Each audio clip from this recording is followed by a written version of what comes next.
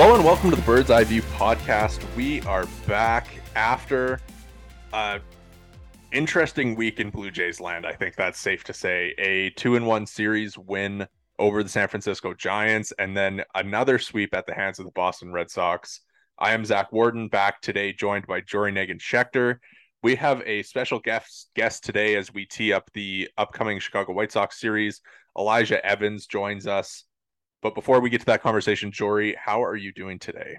I'm doing great beyond the fact that the Blue Jays are once again a catastrophe and the worst team in baseball, apparently, because we are no longer back. It is over. A lot of we're back, it's over. We're back, it's over. We're back, it's over for the Blue Jays this year. But they have 4 All-Stars. That's also news this week. 4 All-Stars heading to Seattle from the Toronto Blue Jays. I guess I'd say three good ones, and then also Whit Merrifield's also there. But we'll get into that.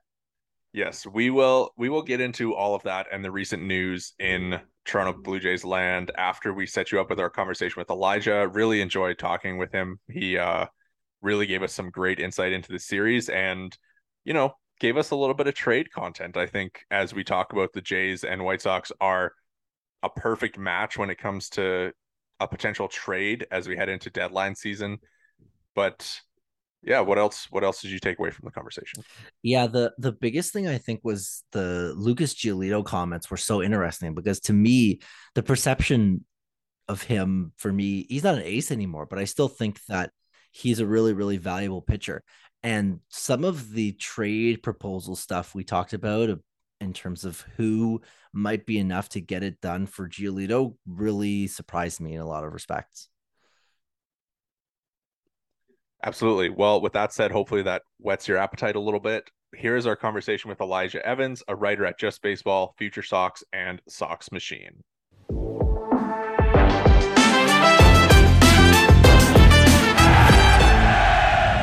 All right, we're now joined by Elijah Evans, a writer at Just Baseball, FutureSox and SoxMachine. Elijah, thanks so much for joining us today. We really appreciate you hopping on.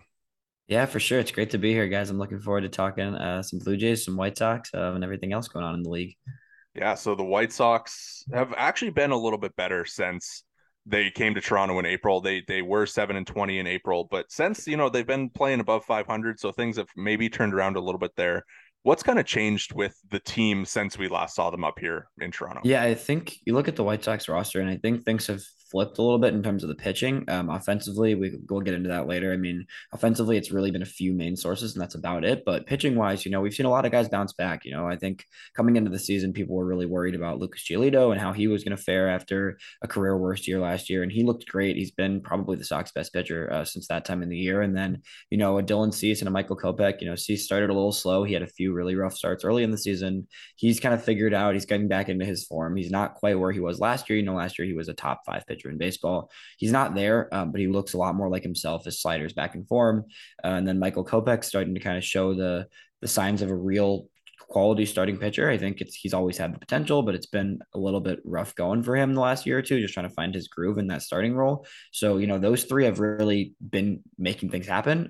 Starting games, at least, giving the team a chance to win every given day. And then the bullpens looked a lot better. I think we've had some lower, small name guys that have really just stepped up for the White Sox. You got guys like Keenan Middleton and Gregory Santos who were not expected to be anything significant and have really filled quality bullpen roles. And then it's just overall better pitching. I think that's the biggest thing you can see with the Sox. It hasn't been great, and they're still pretty far out of where they want to be. But the pitching has at least given the team a chance to win every day.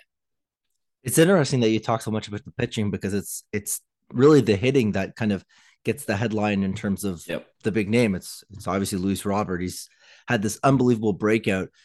What in your estimation has gone on with him? What's allowed him to be so effective? Oh, he was always this good. I think that's what I think outside of the White Sox community, not everybody realizes that he's always been this guy. I learned about his signing when I was in Costa Rica in 2017. And when I saw we signed him, I was like, this guy's amazing. And I was so excited. And it made my day when I remember seeing the original news of the Sox signing him this massive deal coming out of Cuba. And he's always been this guy. It's just about tapping into that power and really getting him to a point where he's healthy and on the field and can get into everything he has, because he hasn't played a full season. I mean, right now he's played, I think, 83 of our 86 games, I want to say, or maybe 84 at this point, if we played one more since, but he's played almost every day. And that's really all it was with him. It was a matter of getting him on the field, letting him get into that power role, and really just seeing what you can do, because you've got a guy, you've seen glimpses of every aspect of his game, but now you've got a guy who's playing Gold Glove center field. He's got 24 bombs right now. He's driving the ball. He's got doubles. He's got homers. He's just doing a little bit of everything. His approach isn't great, and that's always been one of the bigger issues, but him being healthy and really being able to reach that power potential has negated a lot of the serious concern around his approach, because everything else he does has been so good that the approach hasn't mattered as much. So I'm curious, because you talk about his health being so significant. I remember when he first came up, like, he was electric out there. Yeah. I remember even like defensively, all these unbelievable plays, making, Sportsnet Central stuff. Like, it was unbelievable. So has he been able to remain electric while trying to preserve his health? Yeah. I mean, I think it's you see him being a little more cautious, specifically in the base running aspect of the game. He's not stealing as much as he did early on, and he's definitely not necessarily using his speed 100%, but he's still making those plays. I mean, you look on stuff that you're seeing, he's robbed a few homers this year. He's done some huge diving catches. I mean, he's still being himself and hitting home runs 450 feet. I mean, he's doing all those things in a more controlled and more like manageable way, I think, where he knows we need him on the field. We don't need him stealing 30, 40 bags, because he has the speed to steal 40 bags. If he wanted to, I mean, he has the ability to be doing what, Ronald Acuna is doing right now with speed, with power, but he's calming it back a little bit on the running front, which is allowing him to remain amazing in the outfield and amazing at the plate and really let that power shine. And then the other guy that I saw you wrote something about just recently, Jake Burger, is having this great breakout as well. Can you talk about him a little bit? Yeah, Jake Burger is a guy. I mean, he didn't even make the White Sox roster coming out of camp this year. And he played last year. He had some moments last year where fans really liked him. I mean, he's a fun guy. I think it's easy for fans to cheer for a guy with the name of Burger. It just is a name that just flows. I know people call him the Burger Man in Chicago, and it's just he's a fun guy to watch. But he's really tapped into that power too. He was a first-round pick. He dealt with two torn Achilles back to back when he was coming up in the minor leagues, which really just was terrible to see from a guy who was, when he was drafted, the White Sox kind of thought he might be, the long-term third baseman potentially, prior to when they had, Moncada had become the thing in Chicago. And he was expected to be a big power hitter, and he's always had that pop. And then this year, mostly because of injuries, he was thrusted into a more some days role. He's slowed down a bit lately, but he's been a serious bat for the White Sox. He's second in home runs by a healthy margin, and he just is a guy that's just come up clutch for the White Sox many times this year. And it's just he's just fun to watch, and he's a little inconsistent. He's a bit of a streaky hitter. You're going to see him strike out a lot. He's a young hitter. This is his first full season in the league. He still needs to kind of refine some things in his game, but he can get into some balls, and he hits the ball really hard when he gets into some. Obviously things, haven't gone as expected in Chicago this year. And I mean, Robert and Burger have been bright spots, but some of the guys who you would have expected coming into the year to really carry the team, Tim Anderson, Moncada, even Benintendi maybe hasn't quite been as expected. For those guys, I think maybe zooming in on Anderson specifically, kind of what's been the case with him this season in terms of not being the player that we all know him to be? It's hard, man. I mean, I think it's really hard to look at Tim and say what's going on necessarily. I think you saw some things in his life last year, and some elements of him just not looking fully comfortable last year, and it's really just carried over to this year. He doesn't look very mentally in it, if being perfectly honest. I mean, I think he's got some things he's working through. A lot of his, in terms of the baseball side of things, a lot of his exit velos are down, his launch angle's down. He's really just, his swing is just resulting in a lot of ground balls right now. He's just not getting the type of pop that we're used to seeing from him. I mean, he's a contact hitter, right? I mean, people know him for his batting average, and he's been a guy who's been, one of the most solid, steady contact hitters in the last 4 seasons of the league. But he also has always had some power. You know, when he's been healthy, he's been a 15 home run guy most of these seasons. So it's not like he's a pure contact guy. And this year we're seeing him hit nothing but ground balls and some rollover, some singles into the hole, and that's about it. I mean, we're really not seeing him drive the ball. So it's hard to see. It's I wish the best for Tim. I mean, I think the White Sox, he's been our guy for a while, but I'm not sure where to go with him on this roster.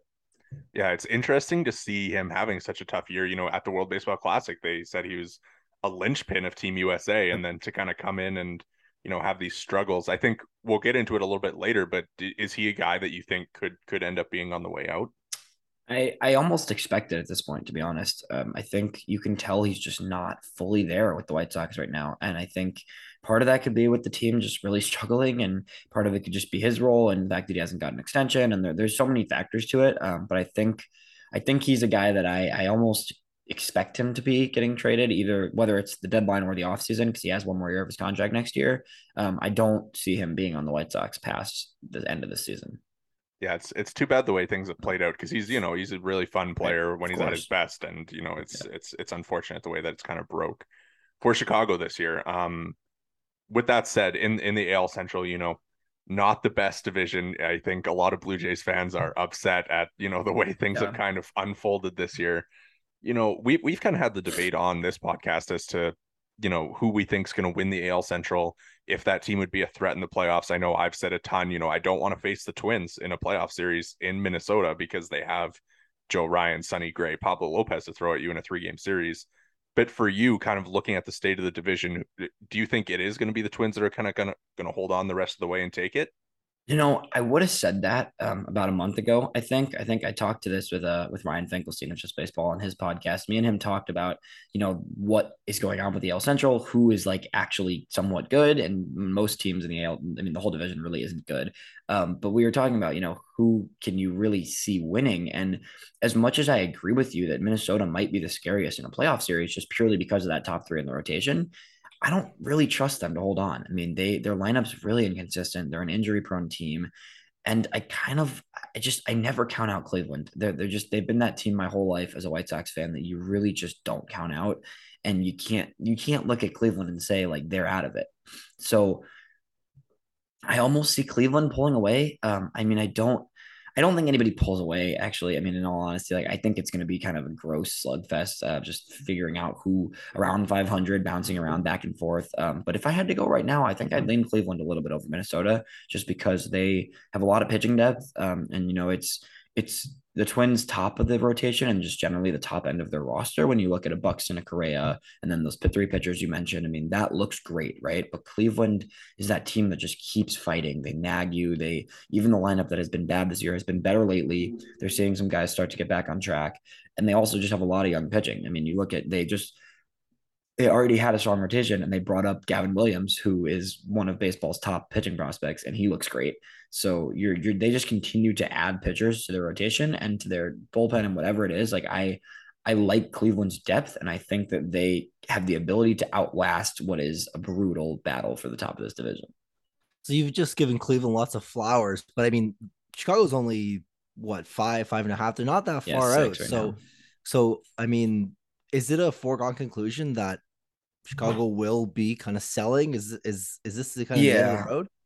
It's not a foregone conclusion. I think it's really interesting to see, because the White Sox are in a spot where this team has the ability to be good and to be a playoff team. We've seen it. I mean, 2 years ago in 2021, this team was one of the best teams in baseball all season with essentially most of the same roster pieces. I mean, it's not like a ton of things have changed. The biggest difference is no Carlos Rodon, who was a great pitcher for the Sox 2 years ago. And, sure, that's a difference. But the core of the roster is the same roster.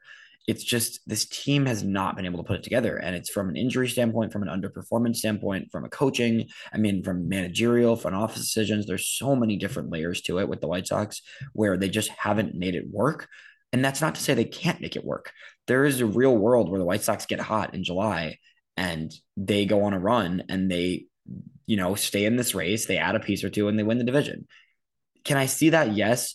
Do I want to see that? Not really.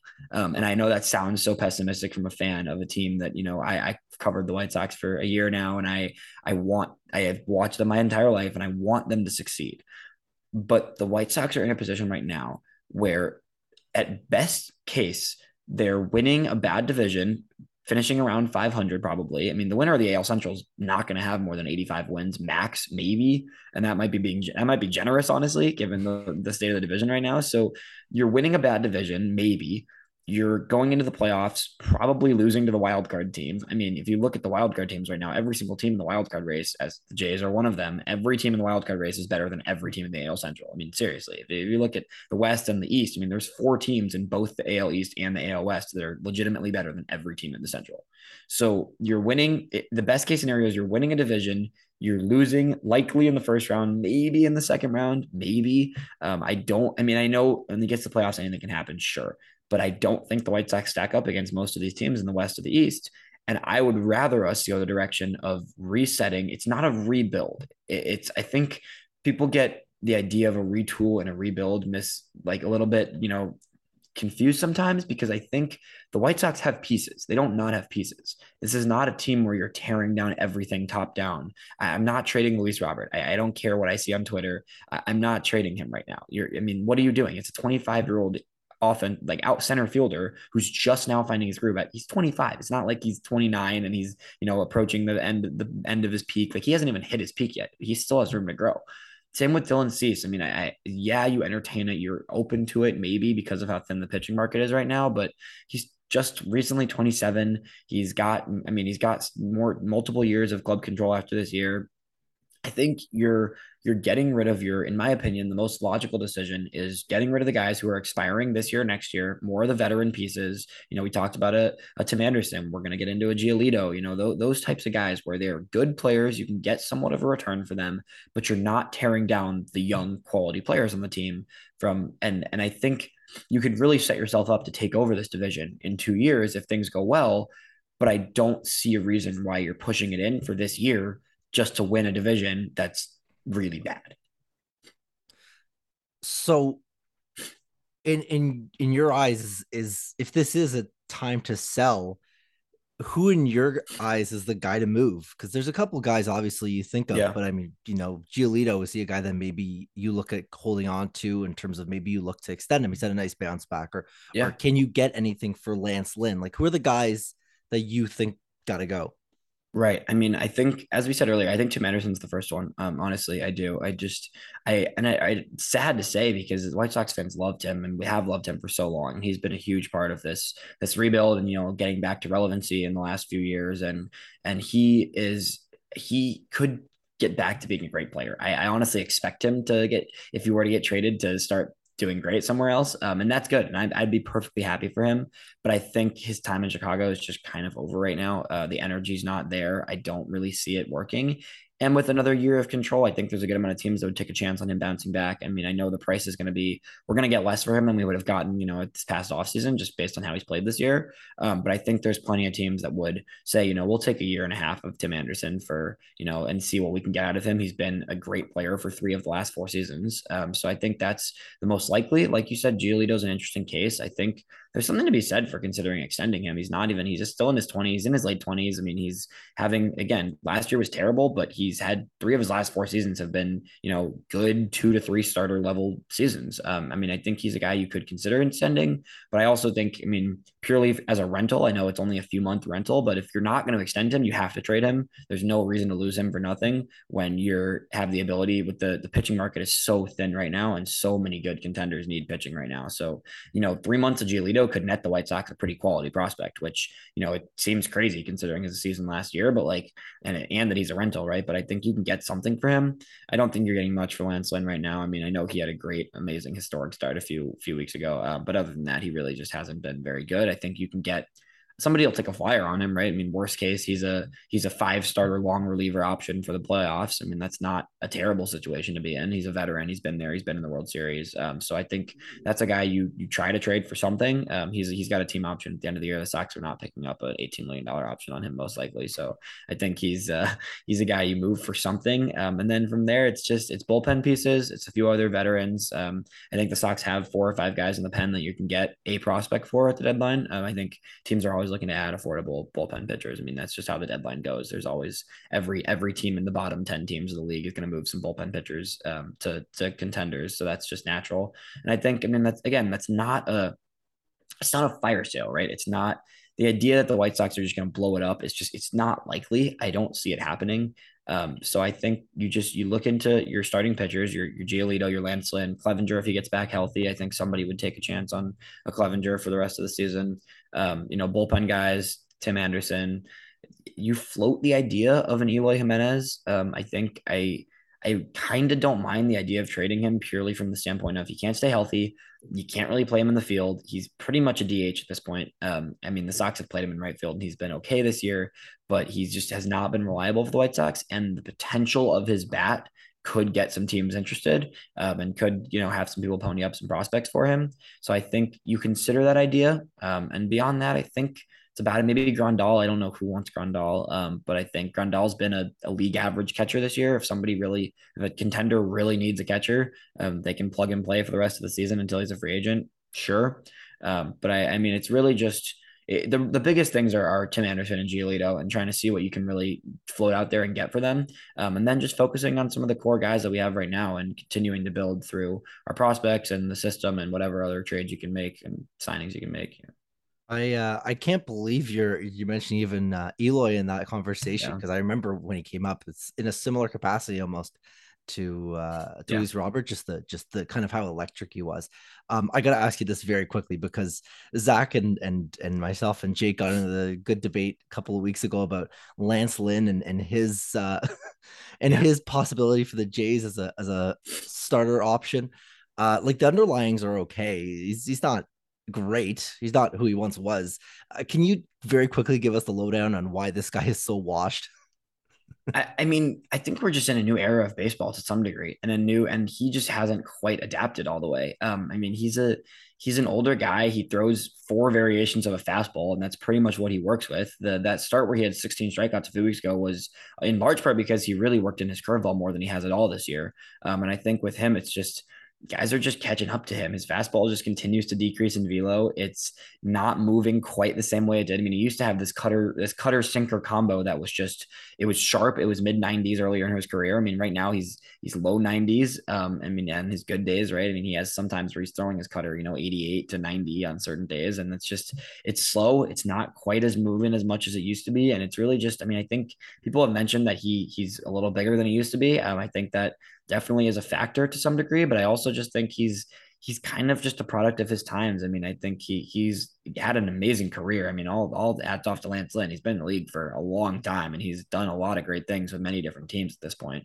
And he's had some ups and downs in his career, but he's been consistently solid. And I just think he's a mostly fastball pitcher who doesn't throw his fastball as hard or with as much movement as he used to. So that just, they catches up to you. And I think guys can see, year after year with Lance Lynn, you're getting mostly the same stuff from him. And now it's going to be a little slower and not quite as good. And I just think that's just caught up to him this year. And he still gets the strikeouts, which is impressive, honestly. 116 strikeouts right now at this point in the season for a guy of his age and with his ERA is pretty crazy.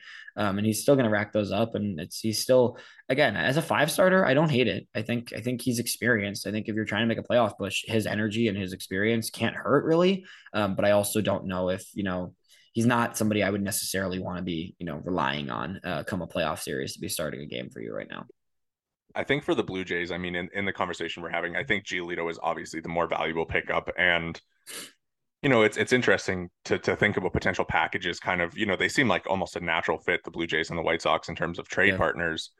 But, the Blue Jays just don't have the farm depth. You're not going to be giving up Ricky Tiedemann. You're not going to be giving up Elvis Martinez at this point. And I don't know if you can get Giolito without including either of those guys. So it might be kind of a case where Lance Lynn is the best that you can do with what you got.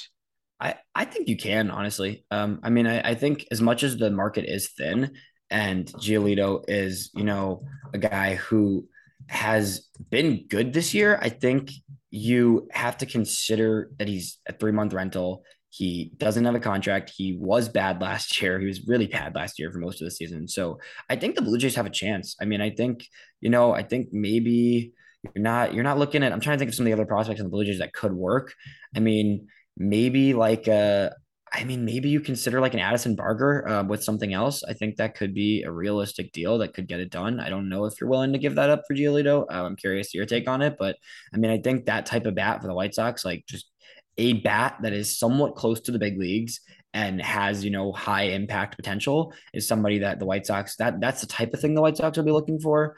I mean, it's a tricky line, but I think it could make sense. And I think there's a few other teams that also make sense for Giolito, but I think the Jays could be one. And do you think, I'll ask you guys this, do you think there's a way you trade for him and then extend him? I think that they have so much invested right now in their rotation. So I mean, if you look at probably what they're planning for next year, still got Gossman, still got Bassett, right? Kikuchi's still here, Barrios just got extended, and then you have Manoah as well, and Tiedemann, who I think they were hoping would be banging down the door about right now, but obviously kind of has the injury troubles. So I think if they are adding a pitcher this year, it will kind of be for a rental that they don't plan on bringing in long term. Yeah, that makes sense. Yeah, just on your point on Barger too, I think they really like him, and he's probably a guy that they wouldn't really want to move, especially with Chapman being a free agent at the end of the year. Barger just kind of is the natural fit to fill in there, even though he hasn't been very good this year, but he's also been hurt. So, I mean, just kind of thinking, like, I mean, if you're mentioning kind of like close to the majors bats, like they have Otto Lopez, and like, if you like older prospects, like Nathan Lucas has been with the team this year, it's going to be a problem for the Jays in particular, with not necessarily having those pieces.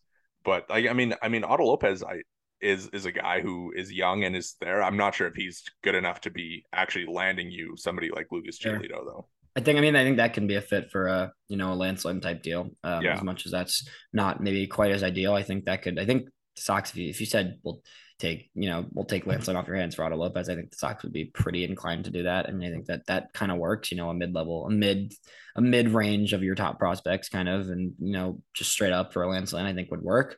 I mean, maybe I never know how to say his name. Maybe a Yosver Zaluda. Maybe. I think that's a little bit of a high price for Giolito, honestly. I know a lot of people that are pretty high on him. I think the White Sox aren't necessarily tied to just hitting prospects. It could go either way. I know they just, I mean, in my opinion, it's really just about getting talent, and getting talent that is, somewhat more progressed talent. I think the White Sox developmental system has just not done an excellent job with some of our top players that we acquired a long time ago. So I think with this kind of retool that I envision happening soon, I think you're looking for guys who, have reached the AA level by now, and or at least, a little bit more experience, could be ready to help out in the next year or two. So I think there's some fits there. I know the Jays system isn't loaded, but I think that could honestly work for a deal with the White Sox, given that the White Sox aren't probably, I mean, they might, but I don't think the White Sox are going to move, a Dylan Cease or somebody of that nature. So I think if you're looking at the Sox, there are a lot of guys who are, middle level acquisitions. You're not getting a superstar. I mean, Tim Anderson could be considered a superstar, would have been considered a superstar a year or two ago, but I think you're getting some more middle level guys. So it could work in your favor, honestly, to be a team that could offer some of those medium prospects, as opposed to some of these teams that are looking to go get a big name. It could work out. Yeah, no, I can't believe how different the I guess call it perception of Giolito is internally, externally. Yeah. I mean, to me, a guy like Barger doesn't feel like it would be enough to get a guy like a Giolito, but it obviously is his perception or his value, whatever, has dipped from maybe where it once was. I mean, obviously he's a Cy Young guy once upon a time, right? But he's at this point, he's not that, right? Yeah, it's interesting. I think from White Sox fans' perspective, Giolito is a good pitcher and he's been solid this year. I just don't know if anybody, I think after last year and just generally watching him pitch, and the people in the White Sox community that watch him pitch a lot, I just don't know if anybody believes he's really ever going to be a consistently great pitcher again. I just think the league kind of figured him out last year. And I think he's a guy who relies a lot on just really pinpointing his pitches. he doesn't have, I mean, he's got that great changeup, but his fastball just has a tendency to just be way too hittable at times. And he makes you nervous. I don't know how to, I mean, that's just purely an eye test thing for me, but it's from a White Sox fan perspective, he makes you nervous when he's on the mound, and he does get the job done a lot of the time, and he's a solid pitcher. But I just don't know if the White Sox, like even the organization itself, I don't think they view him as, a consistent top of the rotation guy that he maybe was perceived as a few years ago around the league. So I think I don't, they don't plan to extend him. I mean, they've kind of made it clear that they haven't really engaged in any extension talks right now. So when you look at a guy who's you kind of just expect to be gone in 3 months, it's like, you got to get what you can get from my perspective. And it's just, I don't think he's viewed like he used to be. And I think you've just seen him kind of, his stuff has just dicked down a little bit. And even this year when he's looked better, he hasn't been quite what he was in 2019. And when he was really looking like he could be, the ace of the White Sox long term. And maybe I'm undervaluing him a bit. I could be, just because of my bias of feeling nervous when I watch him pitch. But I also think, I think there's something to be said for, I don't think he's going to go for quite as much as, some people might think he might. Yeah, it's kind of funny, you mentioned being nervous while he pitches. He would fit in perfectly in the Blue Jays rotation. Yeah, right. Yeah, exactly. I just want to get real quick, thinking, when you're thinking about a trade, you think about maybe some other pieces you can get.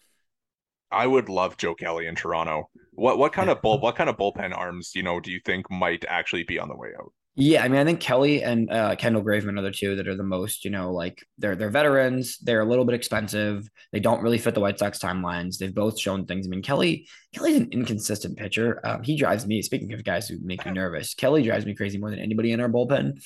Every time Kelly comes into the game from the bullpen, I'm like, oh, here we go. We're either getting a dominant 3 strikeouts or we're getting the lead blown. So it's a little, he makes you a little nervous, but the stuff is amazing. I mean, that's always been Joe Kelly, right? He has a 99-mile-an-hour sinker that just is gross. Mixes it with his knuckle curve. I mean, he's got stuff. He's got great bullpen back end type stuff.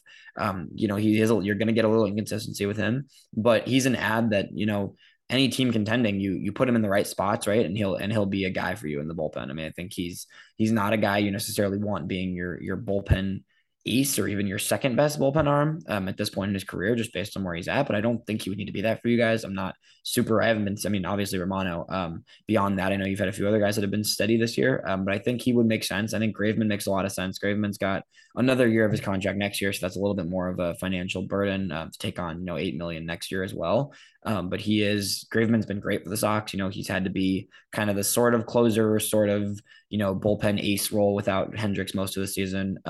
So he's been great too. I think both those guys could definitely get thrown into a package with a Giolito or a Lance Lynn and make that work for you guys. And then, if you want to go the more affordable option and just get a guy who is just kind of, catch a hot guy on the season who probably isn't anything long-term, but, has been good this year and could finish out a strong season. You'd look at a Kenyon Middleton, who's been great. He was a free agent signing. He's been around the league for a while, but the White Sox have kind of found something in him this year, and he's been really solid for the Sox. So I think that's a guy you could look to add for essentially nothing, maybe one small little throw-in prospect. But that's, I think a deal where if you're looking at a Lance Lynn or a Giolito, I think you definitely want to add one of those 3 bullpen arms into that deal for sure. Yeah, absolutely. I mean, they have, here in Toronto, you got Romano and Swanson and Pearson have kind of been the 3 main guys. And then behind that, I mean, we always joke about the circle of trust, and I think we're at 4 relievers that are there right now, or 5 with Trevor Richards, but he's kind of been a starter. So let's move on to the actual series, I guess, this week. Looks like we're going to be Giolito against Bassett, Lance Lynn against Barrios, and then, as you mentioned, a bullpen day for the White Sox against Yusei Kikuchi. Yeah. We like to go through every week here and kind of make our picks for, try and predict what's going to happen. If you're kind of looking at the series, what are your expectations when the 3 games are all settled? Yeah, I mean, I think the Blue Jays take at least 2 based on this lineup. I mean, you're avoiding Cease. Kopech just went on the IL, so it would have been Kopech likely third game, but he just went on the IL with shoulder inflammation. I think the White Sox are trying to preserve him because he hasn't really had a full season under his belt. So you're getting a really nice setup here with the pitchers you're facing. I know Bassett's been a little bit up and down. Am I right there? He's been bad recently. Yeah, that's what I've noticed that. So I think he hasn't been great, and Giolito has been good. So I could kind of see the White Sox dealing a game 1. I think Giolito's been good enough, but then you also look at Giolito. I looked at this before we got on here. Giolito against the Blue Jays in his career has been horrendous. He has a 5.91 ERA against the Blue Jays over his 6 career games against them. I just know he's never been all that great against Toronto. I think your guys' lineup just plays well against him. It's kind of the type of lineup that works for him. So I think it's interesting to see, but I could see a world where the Blue Jays get all three, but realistically, I think I would call White Sox stealing one in game one, and then losing the next two. I don't think. I mean, Barrios. I've been kind of impressed with Barrios the last few times I've watched him pitch. I know he isn't quite what you traded for a little while back, but he still looks a lot better than last year, to say the least. So he at least is a usable pitcher. He's been solid, and I don't really trust Len against your lineup also. And then the bullpen day with the White Sox is really a toss up. You can get anything on any given day. You might get a good day. I feel like the Sox will hit Kikuchi pretty well. That's a game where I'd be taking the over if I'm a betting man. But that is I think I'll go the Sox take one in game one, and then you guys pull it out in 2 and 3. The game two matchup is the one that's got me salivating, especially the way you've just described Lance Lynn as no longer throwing hard. Jace don't hit velo, so if he's not throwing super hard, he's a guy that I'm really kind of liking the I'm really kind of liking that matchup. Do the White Sox hit lefties well?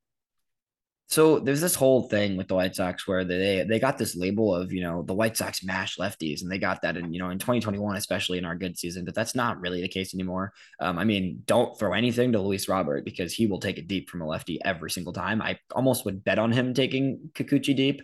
But I think other than that, it's not great. I mean, it's about the same with both sides of the lineup. When you're facing the White Sox lineup right now, the way they're hitting lately, it's just there's really nobody to be scared of aside from Robert. I mean, Berger's slowed down a lot last month. So it's really just, especially with Kikuchi's type of pitching, it's really just avoid Robert and then deal with the rest of the lineup. I think you're going to start in the second half of the season seeing a lot of teams pitch around him, honestly, considering just how unbelievable he's been in June. I mean, he had a just crazy month of June. And he's just tearing everything he's seeing. He's just getting destroyed. So I think you're probably just going to be avoiding him as much as you can, and otherwise should be fine. I think that third game should just be pretty offensive in general, but it's not like the Sox are crushing lefties. Yeah, for sure. Yeah. But I think you've got the right idea with your crystal ball going. I'm thinking Jays maybe 2-1, but that Kikuchi start, we'll see, TBD if the White Sox do indeed mash him. Yeah. Jays coming off a sweep at the hands of the Red Sox, so you never know, but they seem to figure it out against non-AL East teams. Yeah, the White Sox were about 3 pitches away from getting swept by the Oakland A's, if that makes you feel better. So I think we barely pulled out game 3 in that series. So it hasn't been pretty for us. So I think the Jays take the series. I mean, I could see a world where it's a sweep. As I've said, I'm almost hoping the White Sox start to falter even further right now, just because I want them to kind of retool and push into that. I think you never want to root for your team to lose, and especially because I'm going to get to watch Lance Lynn against Barrios in person at least. But I would like to see them win a game, but I do think the Jays pull the series out. I think that is probably the way that I would lean as well. You never know though. It's baseball. You got to play the games. Exactly. Well, Elijah, we appreciate you giving us so much of your time today. Really great to have you on. This was awesome. Enjoy the games this week, and thanks again.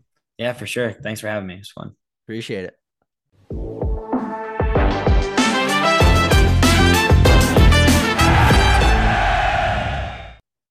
All right, we are back. That was our conversation with Elijah Evans, writer at Just Baseball, FutureSox and SoxMachine. You can follow him on Twitter at ElijahEv8. Really great conversation. I think it's going to be an interesting series. I mean, the White Sox have been playing better despite, he talked about the series against the A's recently. They have been better since we saw them in Toronto. Yeah, like again, you mentioned it off the top there about them being over 500 since April. This isn't the same White Sox team that had the sky falling, but it's still, based on our chat, sounds like they're a team ready to sell, at least retool. Yeah, it's the NL Central or the AL Central. It's I don't know how much more needs to be said. Yeah, I will say, the Jays do maybe catch a little bit of a break not seeing Dylan Cease this week, but you still do. We're still getting Giolito and Lynn, so no cakewalks there, especially, obviously we talked about Lynn and his, what was it, 17 strikeout start that he had recently. So, maybe he's working through some stuff. We've had a lot of Lance Lynn talk the last couple of weeks here. Yeah, he's going through we're going through a bit of a Lance Lynn renaissance here, apparently. Only us, though. Only us. Not even Lance Lynn is going through a Lance Lynn renaissance. All right, well, let's move on. Let's talk a little bit about the Red Sox series. The 7-0 Red Sox against the Blue Jays this year, but it's so weird just how, last year you look at it, the Red Sox and Blue Jays had nearly an identical record if you took away their games against each other. And this year it's been basically a total reversal of how that looks. But obviously the Red Sox are now just 2 games back of the Blue Jays.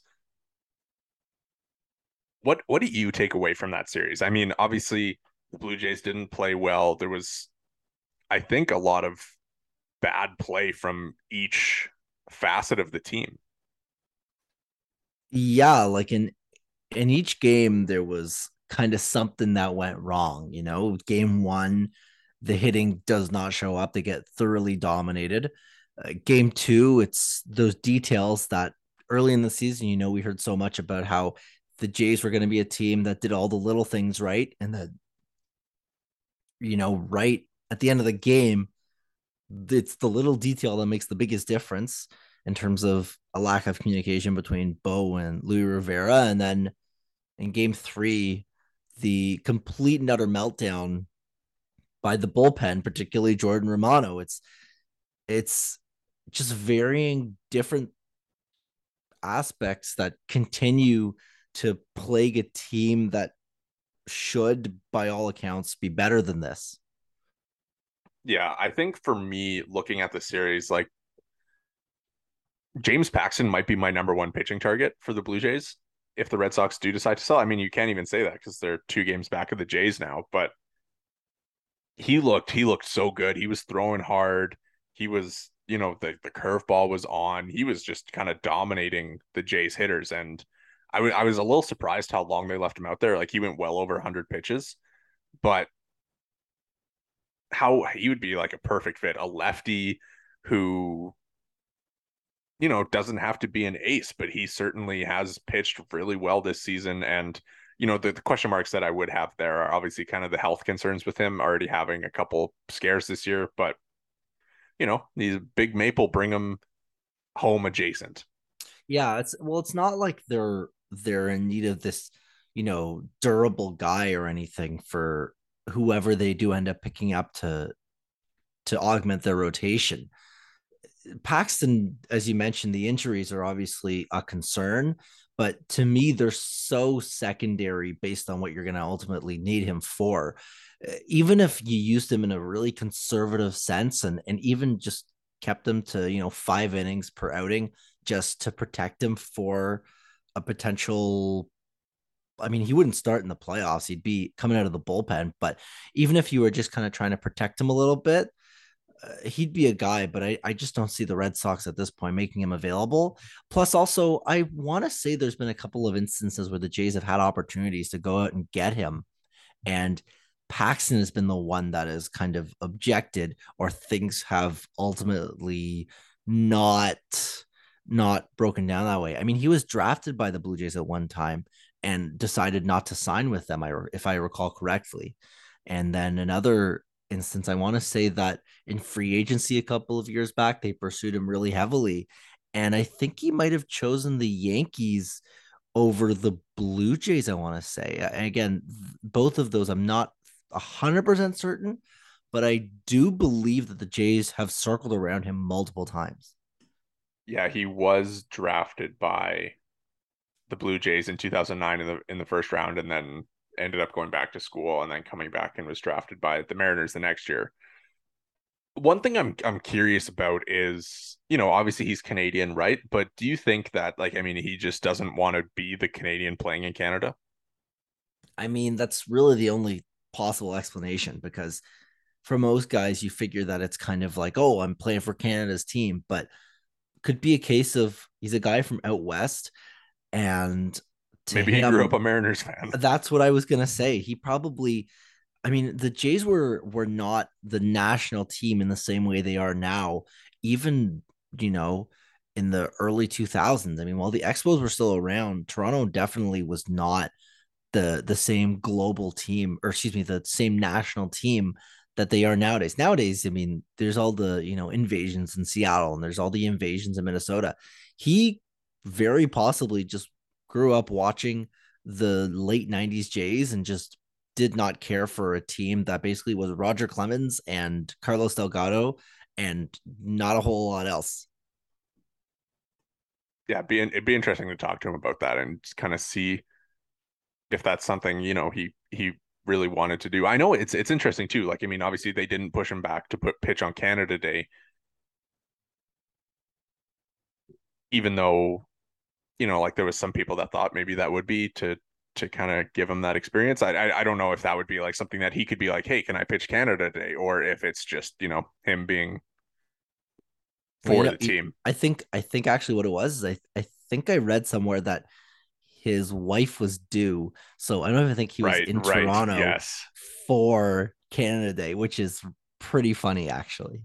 Yes.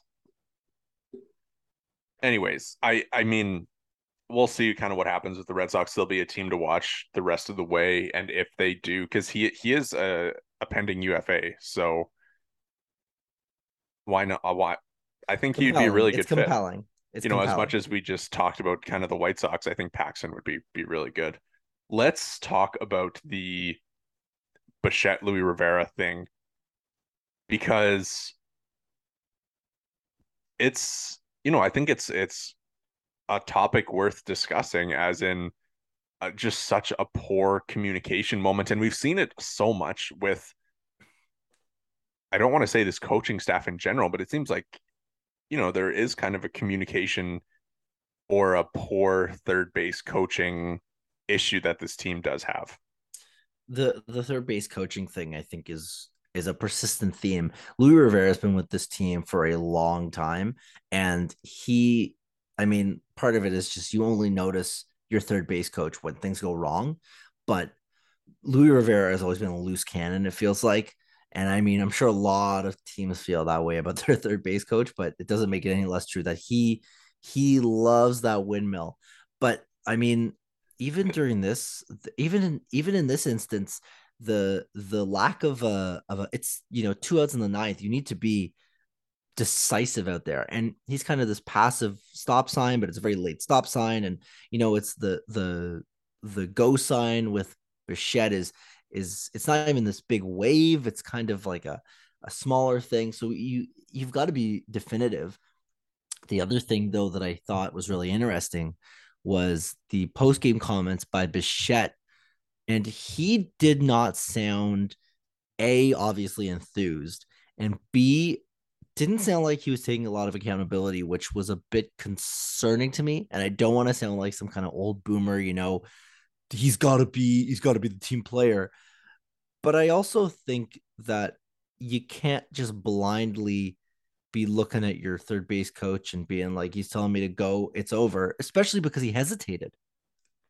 Yeah, I mean, did the hesitation come from Rivera changing his sign midway through, or it was funny to me, like you talk about Bichette's comments, but I think Schneider's comments were kind of crazy as well, where he's like, I don't really think there's any blame to place. Well, yeah, there is. Like, let's be honest here. Like, I think if Bo had actually stopped as soon as he got the stop sign, he probably would have been able to make it back to third safely. But also, like the late stop sign, I would personally, I think, there's blame to go on both of them, in my opinion, on both Bo and Louis Rivera. But for me, I'm kind of leaning Rivera, as to like, you can't have like a half hand up as your stop sign. Like, as a third base coach, you know, you talk about he loves the windmill, right? Like, kind of, you got to be able to be big and be in your player's face about what you want them to do. Like, just putting up your hand and being like, oh no, too late, stop. Like you got to be like, stop. Like Yeah. nobody can see what I'm doing right now, but like get both hands up, get big, get in their face and be like, you're going back to third. Yeah. And even like a part of it too, again, you can't read too much because we don't, see these players, but like Bo's personality, like he feels like someone that would blow through a stop sign in terms of like he's a confident, cocky guy, he plays the game in a very kind of, I mean, call it exciting, call it whatever, but the way he likes to play, he plays big, and he trusts his skill set.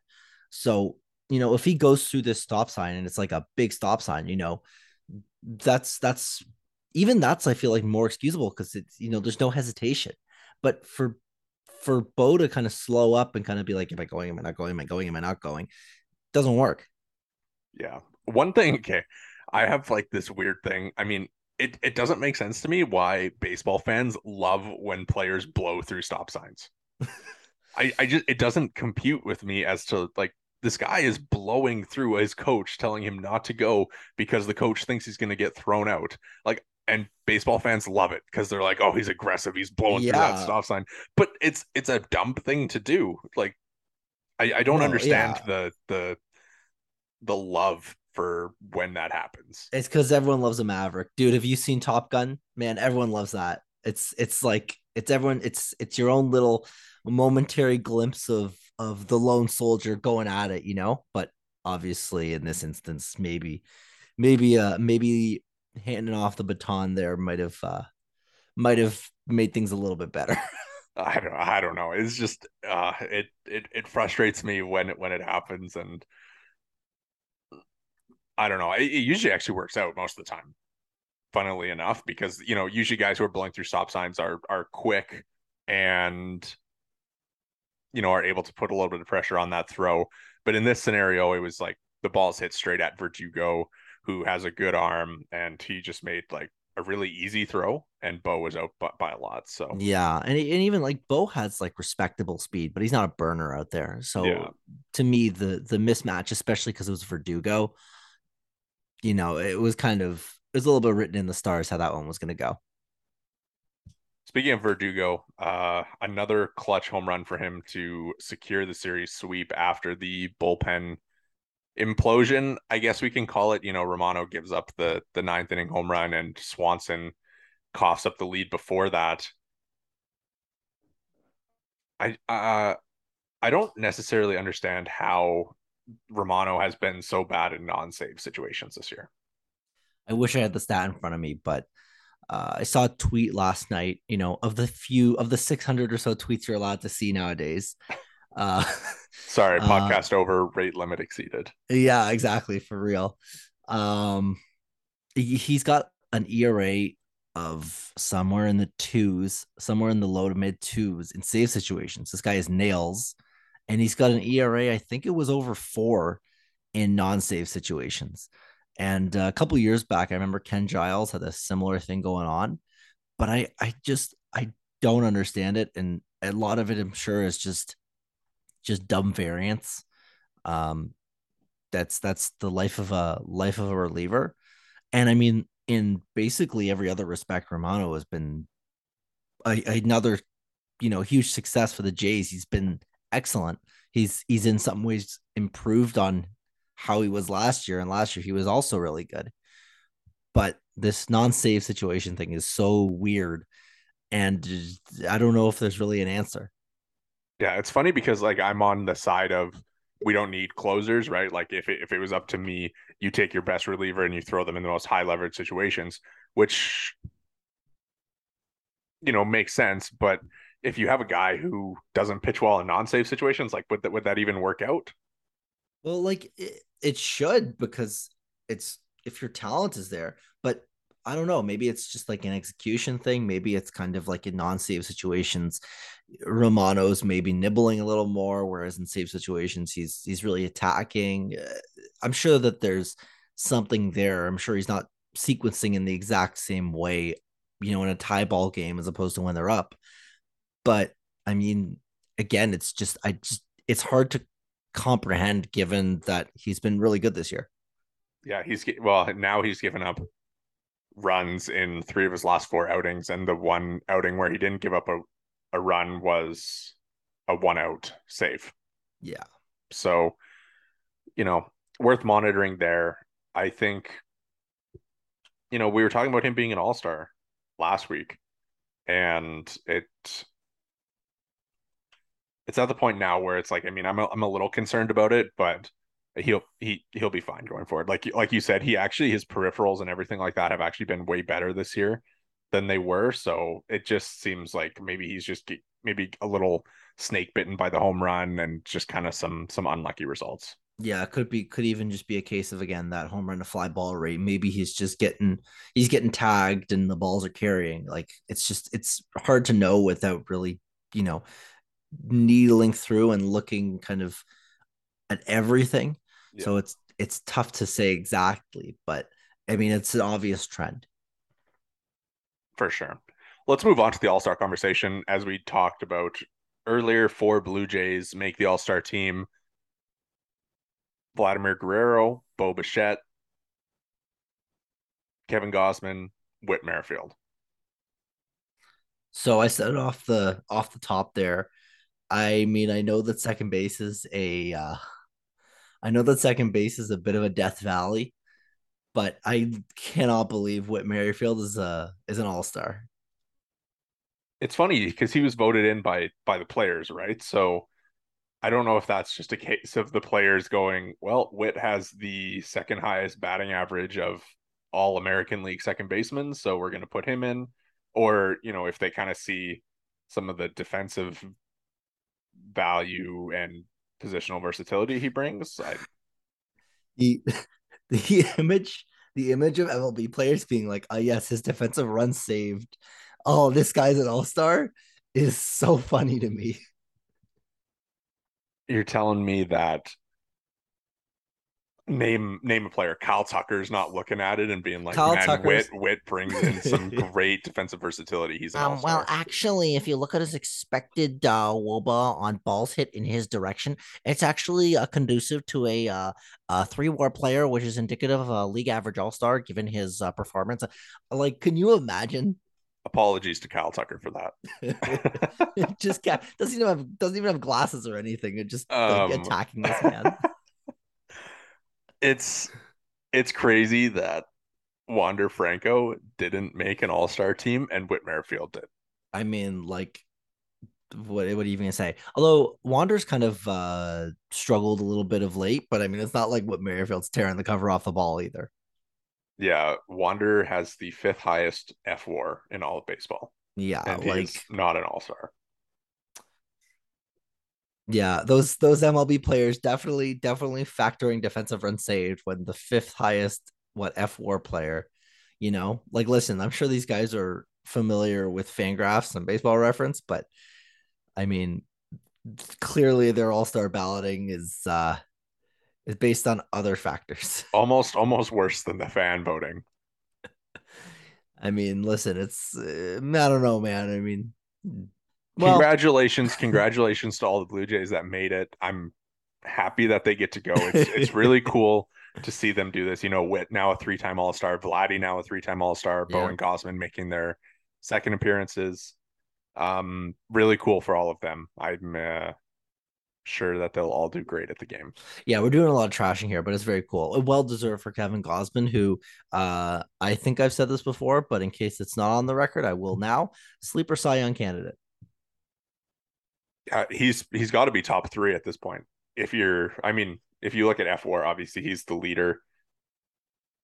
I think right now, like, just looking at it, like, Eovaldi would maybe win it, maybe Framber, just based on, like, the actual on-field results in terms of ERA. But Gausman is as close as you can be, no doubt. No, I agree with that. Again, it's the F4 thing. The punch outs have taken a step, which is really impressive, given that even last year he was a strikeout machine, and the walks have still remained really steady. He continues to command the zone really well. The only thing that's really different from last year is that he's a little more homer prone, but not even to a super meaningful degree. Yeah, he's on pace for almost 300 strikeouts. Yeah, he's torching. He's kicking ass, taking names. He's been great. Really fun to watch. All right, one last point to touch on here. If we're all done kind of with the all-star conversation, I don't think there's much to talk about there. Alek Manoah, double A legend Alek Manoah, 10 Ks against the Portland Sea Dogs last night. How much do you think we can read into that start? I mean, in his double A debut, uh, but he was pretty good, I think. But also some red flags. It sounds a lot based on having not watched the game super closely. It sounds a lot like the command was still spotty at times.